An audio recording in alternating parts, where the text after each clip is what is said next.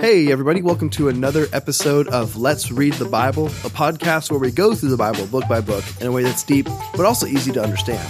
If you would like to follow along, you can download the YouVersion Bible app and subscribe to the Solid Life Whole Bible Reading Plan. We also have physical reading plans available in the lobby every Sunday. And we would love for you to take some time over the next several weeks of listening and send us in your questions for our last Q&A podcast that will happen in December.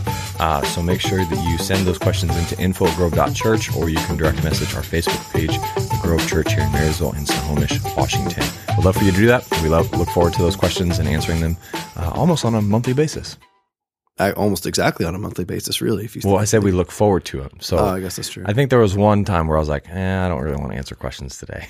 That's fair. Just total transparency. Once in a while, we get a little bit I like busy. to be honest sometimes. So. But if you can't tell, Evan's kind of sick still.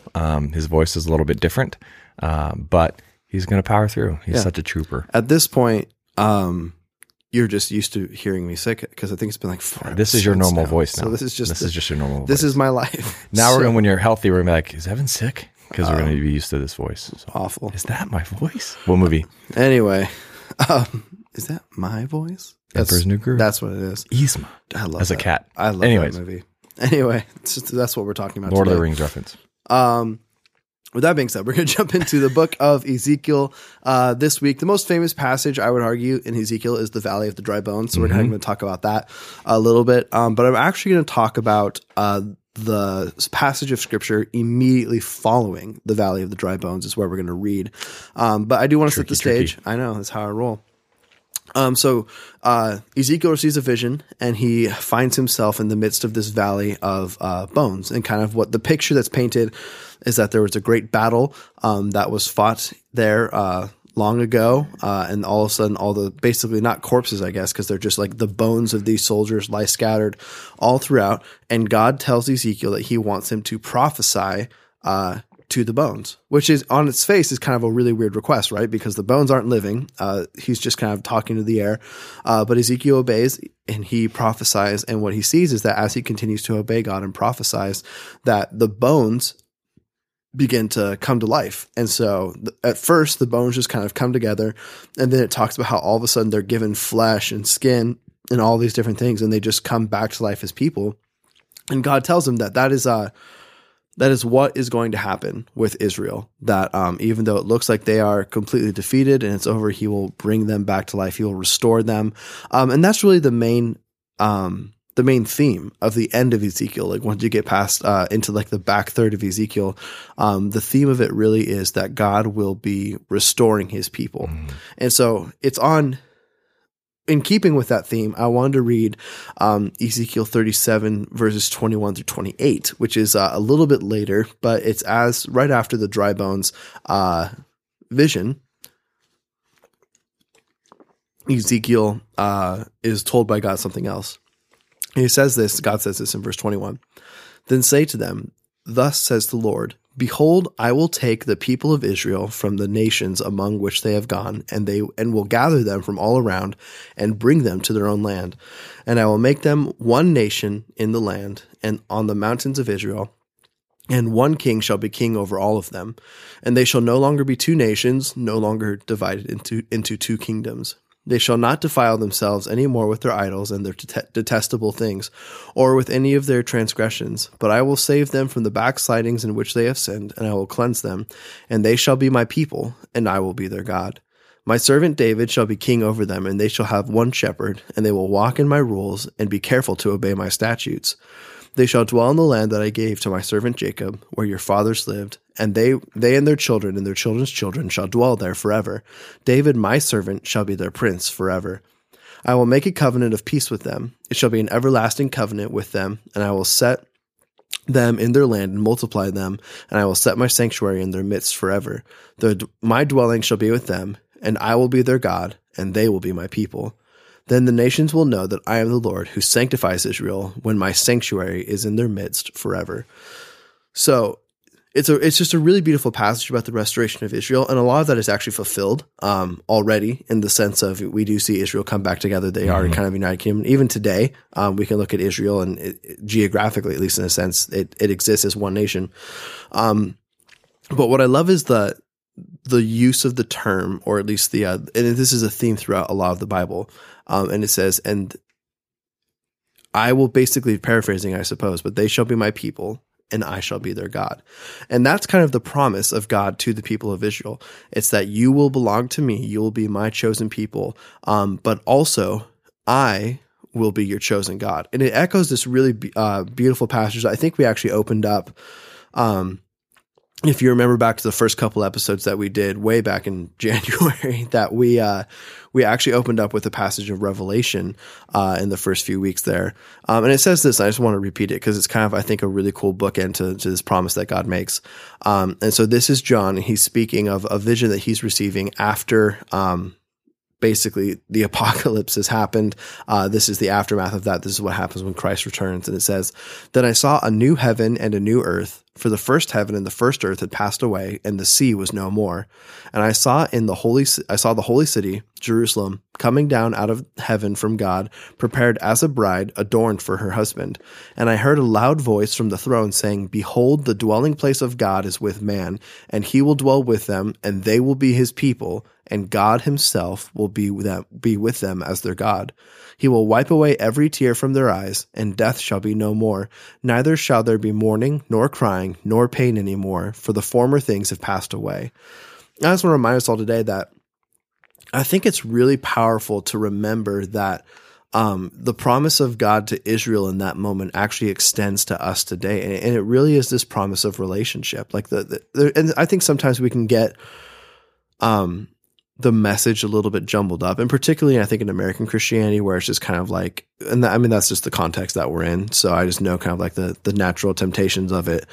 But we can think that the promise of God is maybe, prosperity here in this life, or, this thing is going to happen and we can't go through it. But really what it is it's saying, you will be my people and I will be your God. And it's just a beautiful thing that I think it behooves us, I guess, if you will, for us to remember. Yeah, absolutely. We're going to continue reading this week in 1 Timothy, kind of wrapping up this book, and then also jumping to 2 Timothy. Evan will highlight that one. But I just want to take a moment and highlight chapter 3, a couple of verses for us, because it's kind of a peculiar moment Paul takes in this book. 3 chapters in. I know he didn't write in chapters. We broke it down in chapters, so it'd be easier to translate and things like that. But by we, he doesn't mean me and... No, I do mean me. Me and Evan did. No, we as in modern world culture.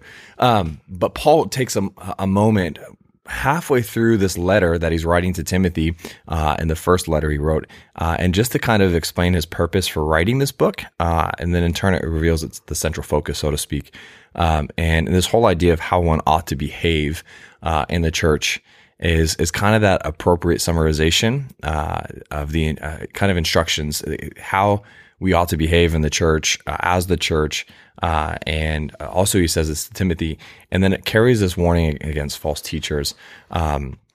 And the central focus to this idea of how we ought to behave hinges on these verses here. And so I'm just going to read them real quick and then share a couple thoughts, because I think it's just important to remember this part of it. So it says this: I am writing these things to you now. This is Paul writing to Timothy and to you and I today.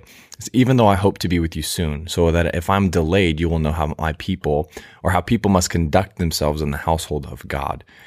This is the church of the living God, which is the pillar and foundation of the truth. Verse 16 says, without question, this is the great mystery of our faith. And the mystery he's referring to is the entirety of the gospel, the entirety of salvation, as God has ordained and created it to be. And it says this, that Christ was revealed in a human body and vindicated by the Spirit. He was seen by angels and announced to the nations. He was believed in throughout the world and taken to heaven in glory. That's the purpose of Paul writing. That ends chapter 3.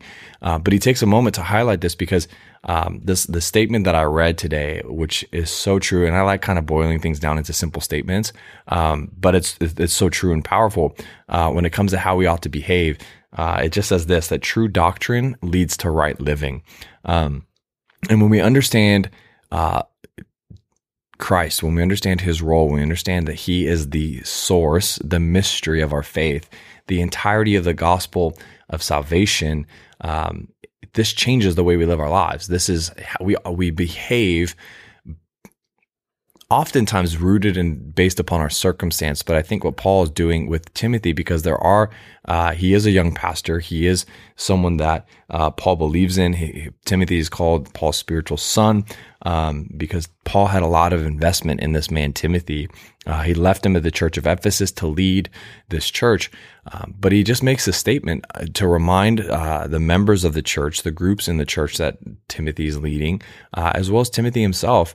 And it kind of also prevents or recalibrates truth against false doctrine from false teachers in the context of 1 Timothy. But the foundational truth is Christ. Christ is who he says he is. He did what he said he'd do. He died and rose again. He is the foundation. And then when we live according with that doctrine and understanding and truth in mind, it will change the way we live our lives. We ask these questions all the time. I mean, we live in a world where it's about behavior. Like, how do we behave? How do we behave? How do we behave? And I think Paul addresses that as a church. This is the purpose of writing in 1 Timothy. How we behave depends on what we actually believe. True doctrine leads to right living. And we have to remember, it's so easy to forget who Christ was and what he did. But it's just an interesting point. In the middle of Paul's writing of this letter, he takes a sidebar almost to remind the focus and the purpose. This is why I'm writing, so that you will remember true doctrine about who Jesus is, so it'll change the way you live your life. So yeah, I think that's great. It kind of leads into the 2 Timothy passage that I wanted to highlight. We did this on purpose, folks. It's almost like we planned it. But no, in 2 Timothy, I think one of I would guess like the second most famous 3:16 in the Bible. So after John 3:16. If you're in the church world, if you're listening and you're not in church, you have no clue what we're talking about, that's okay. I feel like you still Thanks know for listening. John 3:16. Yes, but they don't know about the second most famous. Oh, that's definitely true. So anyways, in 2 Timothy, Thanks for listening. Chapter 13, I'm going to read 14 through 17, just to kind of give some better context here, but it says this. But as for you, continue in what you have learned and have firmly believed, knowing from whom you learned it. So remember, this is Paul speaking to Timothy, who at this point, Paul is at the end of his life. He kind of knows that this is coming, and Timothy is a pastor in Ephesus at this point. And how from childhood you have been acquainted with the sacred writings which are able to make you wise for salvation through faith in Jesus Christ. All scripture is breathed out by God and profitable for teaching, for reproof, for correction, and for training in righteousness, that the man of God may be complete, equipped for every good work. So I kind of want to talk a little bit about this as far as as Christians, what do we believe about the Bible? And this verse here is kind of where we get this idea that Scripture comes from God. Now, this isn't the only place we get the idea. It's heavily inferred in other places in Scripture. But certainly, we have the books that were considered to be the Old Testament at the time of Jesus. Those were pretty settled as far as what books make up the Scripture up to that point. What can often be talked about, though, is how the Scripture of the New Testament wasn't settled. Because obviously, when Jesus is walking on the earth, not a single sentence of the New Testament had been written yet. That comes later. The earliest things that we have written come about between 5 to 10 years is when they're often dated after Jesus' crucifixion and resurrection. The latest ones would be Revelation, which is written by John, I think in the 90s. So pretty late. Is in the 1990s? Wow. The 1990s. Wow, I was still a child. I was just born. But no. That's kind of like the dates that we're working with. But what we get in this passage of Scripture and a couple other passages of Scripture that I want to highlight today is this idea that some of the New Testament writers understood that some of the things that they were writing and some of the things that other people were writing were Scripture. And there is this kind of interesting delineation between the two. I think one of the really obvious examples is the letters of Paul to the Corinthians, because there's actually 4 letters, I believe, that Paul writes to the Corinthians. But we only have 2 of them, and we only consider 2 of them to be Scripture. But there's one letter that he writes, I believe, before 1 Corinthians. I don't remember too much about that one. I know there's a 3rd letter that he writes that is referenced all the time in 2 Corinthians that he's kind of apologizing for. So, but yeah, I think that sometimes we can get this idea of as far as inspiration of Scripture comes, what does that even mean? And so, we don't believe that everything that the Apostle Paul or Peter wrote down or said was inspired. We really only believe that about Jesus. But what we do believe is the Holy Spirit worked in these in these people's lives so that at certain points, the Holy Spirit used them in order to create Scripture. So I would say simply this, just to interrupt, provide clarity when you say not everything the Apostle Paul wrote, we believe is inspired, because that could be a side statement that might send someone in a tailspin. Oh, sure. Like, so if it's we do believe that the canonical things in the Bible that Paul wrote are Scripture. What I mean by that is, I guess, let's say archaeologists tomorrow uncover Paul had written a letter to Titus, another letter to Titus that had happened. Well, we wouldn't automatically say that's Scripture. So that's kind of what I mean by that. So it's not that everything that they said, everything they did in life was inspired by the Holy Spirit. It's saying that we believe that what we have in the Bible, books of the Bible, what we have in the Bible right now is the inspired Word of God. So no, good point to bring up there. So in 1 Timothy chapter 5, verse 18, and these are kind of just a couple of verses I want to bring up because they're interesting. It says this: "For Scripture says that you shall not muzzle an ox when it treads out the grain, and the laborer deserves his wages." So that may not sound very interesting on the face of it. What is interesting about that, though, is that the very front of it says, "For the Scripture says." So what Paul is saying is that these things that I'm about to say are Scripture. "You shall not muzzle an ox when it treads out the grain" is a quotation from Deuteronomy. I didn't write down exactly where it's from, but it's in Deuteronomy. And the laborer deserves his wages is actually a direct quotation from Luke and Matthew. It's a story that Jesus tells in both of those books. So whether Paul is getting that from the actual books of Luke and Matthew, or if there's another source, which is kind of put forward as maybe there's like a recording source of the sayings of Jesus that then makes it into Luke and Matthew that they're using as a reference, kind of whichever way you land on that one. What Paul is saying is that these things are Scripture. This saying of Jesus is also a Scripture, and it's in the New Testament, which is kind of interesting. The other one is 2 Peter chapter 3, verses 15 through 16. And it says this: "And count the patience of our Lord as salvation, just as our beloved brother Paul," this is Peter writing, keep in mind, "also wrote to you according to the wisdom given him. As he does in all of his letters, when he speaks on these matters, there are some things in them that are hard to understand, which the ignorant and unstable twist to their own destruction, as they do other Scriptures." So first off, I love the fact that Peter is acknowledging that Paul is hard to read. And so it's kind of like really subtle dig, but I'm digging it because he's like, yeah, you've read the Scripture of Paul. You know that stuff is crazy. But he does end it with this idea of as they do to other Scripture. And so what he's acknowledging is that you can take Scripture, you can rip it out of its context, you can twist it to mean different things that it's not supposed to mean. And so Peter's warning them about that. But again, he's referencing that Paul is Scripture. So in 1 Timothy, Paul kind of has this understanding that what Luke is writing, because most likely that's what he's talking about when he's referencing the laborer deserves his wages. He's recognizing that his friend Luke, what he is doing right now when he's writing Luke and Acts, is an act of Scripture. And Peter's also recognizing that these letters of Paul that are being circulated around are also divinely inspired. So it's just kind of this cool, because oftentimes, I don't know, maybe you're not like me, but like I always think of when it comes to the inspiration of Scripture, well, how do we know like the New Testament? Because obviously the Old Testament is kind of settled when they're all talking about Scripture. But those are a couple of verses where you have New Testament authors acknowledging other New Testament writings as being Scripture. Yeah, I think it's such a fun, because even taking a quick side note, like it's normally we spend time talking about the Scripture in the context or whatever, but sometimes it's always good to take a different angle and help us understand the validity and the depth of Scripture and the complement that even the New Testament provides for one another in these writings. So I think it's such a great and unique opportunity there. So loved it. We're also one of my last highlights today will be in the book of Titus, which is another letter written by Paul to a guy named Titus, who is a co-worker of his.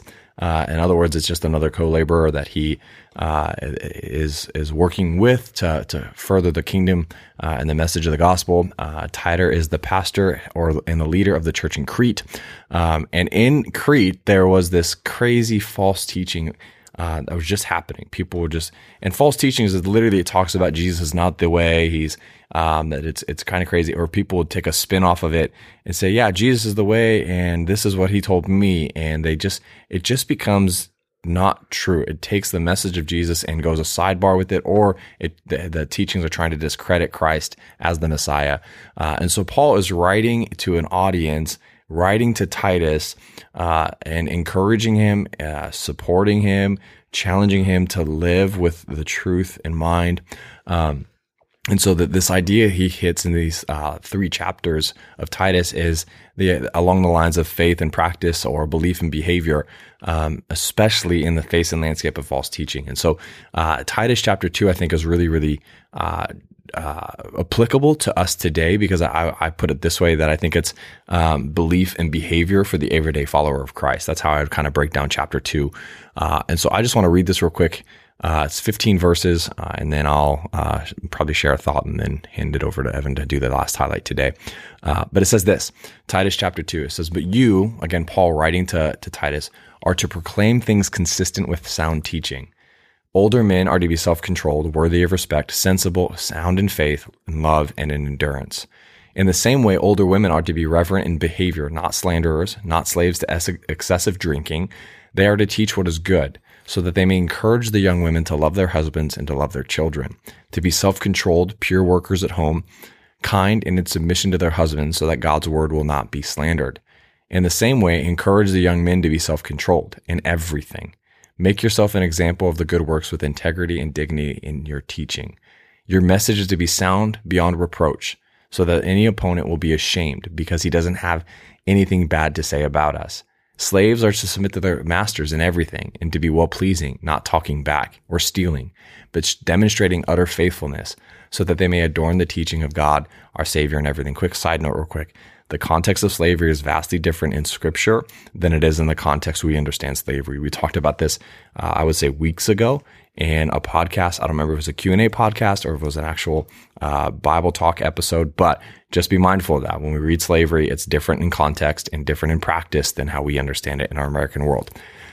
Back in verse 10 says, verse 11 says, "For the grace of God has appeared, bringing salvation to all people, instructing us to deny godlessness and worldly lusts, and to live in a sensible, righteous, and godly way in the present age, while we wait for the blessed hope, the appearing of the glory of our great God and Savior Jesus Christ. He gave himself for us to redeem us from all lawlessness, and to cleanse for himself a people for his own possession, eager to do good works. Proclaim these things, encourage and rebuke with all authority, and let no one disregard you." Now, Paul's obviously writing to Titus, and some of that portion at the end of it was directly to Titus as a church leader, and even an influential leader in Crete, but I think it's also applicable to us today. But I love the breakdown in regards to older men and to younger men and to older women and younger women. And it's easy to say, okay, these are some of the practices and behaviors, but really it's the idea of sound teaching. These aspects of being an older gentleman with being self-controlled, worthy of respect, sensible, sound in faith, and love and endurance, these are products, go back to even what I said earlier, it's products of true doctrine. It's products of understanding truth so we can live righteously. And Paul breaks it down to Titus. This is what it looks like. If a woman is an older woman and she's to be righteous, it's reverent in behavior, not slanderers, not slaves to excessive drinking. Teach what is good so you can encourage young women to love their husbands and to love their children, to be self-controlled, pure, workers at home, kind, and in submission to their husbands, so that God's word will not be slandered. I think it's such an incredible challenge to you and I, whether you're a male or a female listening to this, that is my life measured up to this standard? Because according to Paul and Titus in Scripture, if we live in truth, we should be able to check these off our list. We should be able to say, man, yeah, as an older man, I guess I can say I'm older now. Am I self-controlled? Am I worthy of respect? Am I sensible? Am I sound in faith and love and endurance? Am I teaching and training up younger men to be righteous and have integrity and to live as God would have them live? So I just think that this is such an accurate picture, and it's easy to glance over this. I mean, I remember in my readings, I would glance over and just kind of read through it and, okay, get done, move on. But this is Titus literally this is Paul challenging Titus and us today. Are we living with sound doctrine in mind? There you go. The last thing that we want to talk about today as we wrap up is Psalm 36. And so I think we're reading a psalm every day this week. So there you go. So as I was looking through them, this is just kind of the one that stuck out. So I'm going to read it and we'll just talk about it for a little bit. This won't be a super long section. But in verse 1, it says this: "Transgression speaks to the wicked deep in his heart. There is no fear of God before his eyes. For he flatters himself in his own eyes, that his iniquity cannot be found out and hated. The words of his mouth are trouble and deceit. He has ceased to act wisely and to do good. He plots trouble while on his bed, and he sets himself in a way that is not good. He does not reject evil. Your steadfast love, O Lord, extends to the heavens, your faithfulness to the clouds. Your righteousness is like the mountains of God. Your judgment are like the great deep. Man and beast you save, O Lord. How precious is your steadfast love, O God! The children of mankind take refuge in the shadow of your wings. They feast on the abundance of your house, and you give them drink from the river of your delights. For with you is the fountain of life. In your light we do see light. Oh, continue your steadfast love to those who know you, and your righteousness to the upright of heart. Let not the foot of arrogance come upon me, nor the hand of the wicked drive me away. There the evildoers lie fallen. They are thrust down, unable to rise." So it's just kind of an interesting psalm because when I was reading it, there's just kind of a dichotomy that happens in the psalm. And it's really, it's a big word. It's, a division that happens in the psalm because the first 4 verses are just talking about the wicked, like what wicked people are like. And when the psalmist is talking about wicked, he's basically just saying like people who do not serve the Lord, that they're out there for their own thing. But it immediately just jumps into this praising of God and his steadfast love. And so it says verse 4 is he plots trouble while on his bed. He sets himself in a way that is not good. He does not reject evil. Your steadfast love, O Lord, extends to the heaven. Like it just kind of like jumps right into the other thing. And so I think it's an important thing to remember because there are some sections on the verse of the wicked that I think can be convicting for us if we just kind of like look at it. Because it says, for instance, he flatters himself in his own eyes that his iniquity cannot be found out and hated. Or in other words, this person is secretly committing sin. It's not like open sin. And it's saying that he's presenting kind of his best self forward. He's not confessing to others. He's not living his life in a way that he's pursuing righteousness through God, but rather he flatters himself with the idea that he cannot be found out. The words of his mouth are trouble and deceit. He has ceased to act wisely and to do good. It's kind of showing all these different things. But then it jumps into this idea that the steadfast love, O Lord, extends to the heaven, your faithfulness to the clouds. And it even says that you save both man and beast. And I think it's kind of an important reminder for us today that even in the midst of being wicked, I suppose, if you will, or running from God, being sinful, God's steadfast love still extends to all of us. It's able to save man and beast. It's able to save all those things. And it's not, the psalm doesn't end with this idea that everyone is going to be saved. Because if you look at the very end, it says they're the evildoers lie fallen. They are thrust down, unable to rise. So there is this kind of idea that there are people who just fully reject God, and they're given away. But at the end of the day, God's steadfast love extends to all of us. I think it's just a really important reminder. And that's kind of where we're going to wrap it up today. Yeah, put a bow on it. Happy Thanksgiving, everybody. Oh, yeah. Oh, wait, I guess this was dropped after Thanksgiving. Dang it. Oh, Aaron, you just revealed into the curtain. We're recording this on Tuesday. Because we want to be home with our families for Thanksgiving. That's so accurate. Happy Thanksgiving. We love you all. Wow. Well, we are a podcast of the Grove Church, but not the only podcast of the Grove Church. You can find all of our other resources and podcasts that we offer on our website at grove.church. And then just do us a favor, whatever device you're listening on, just leave us a review. It helps to grow the podcast, get it out there to more people, and we can continue to grow this community of people reading the Bible together. With that being said, we'll see you all next week.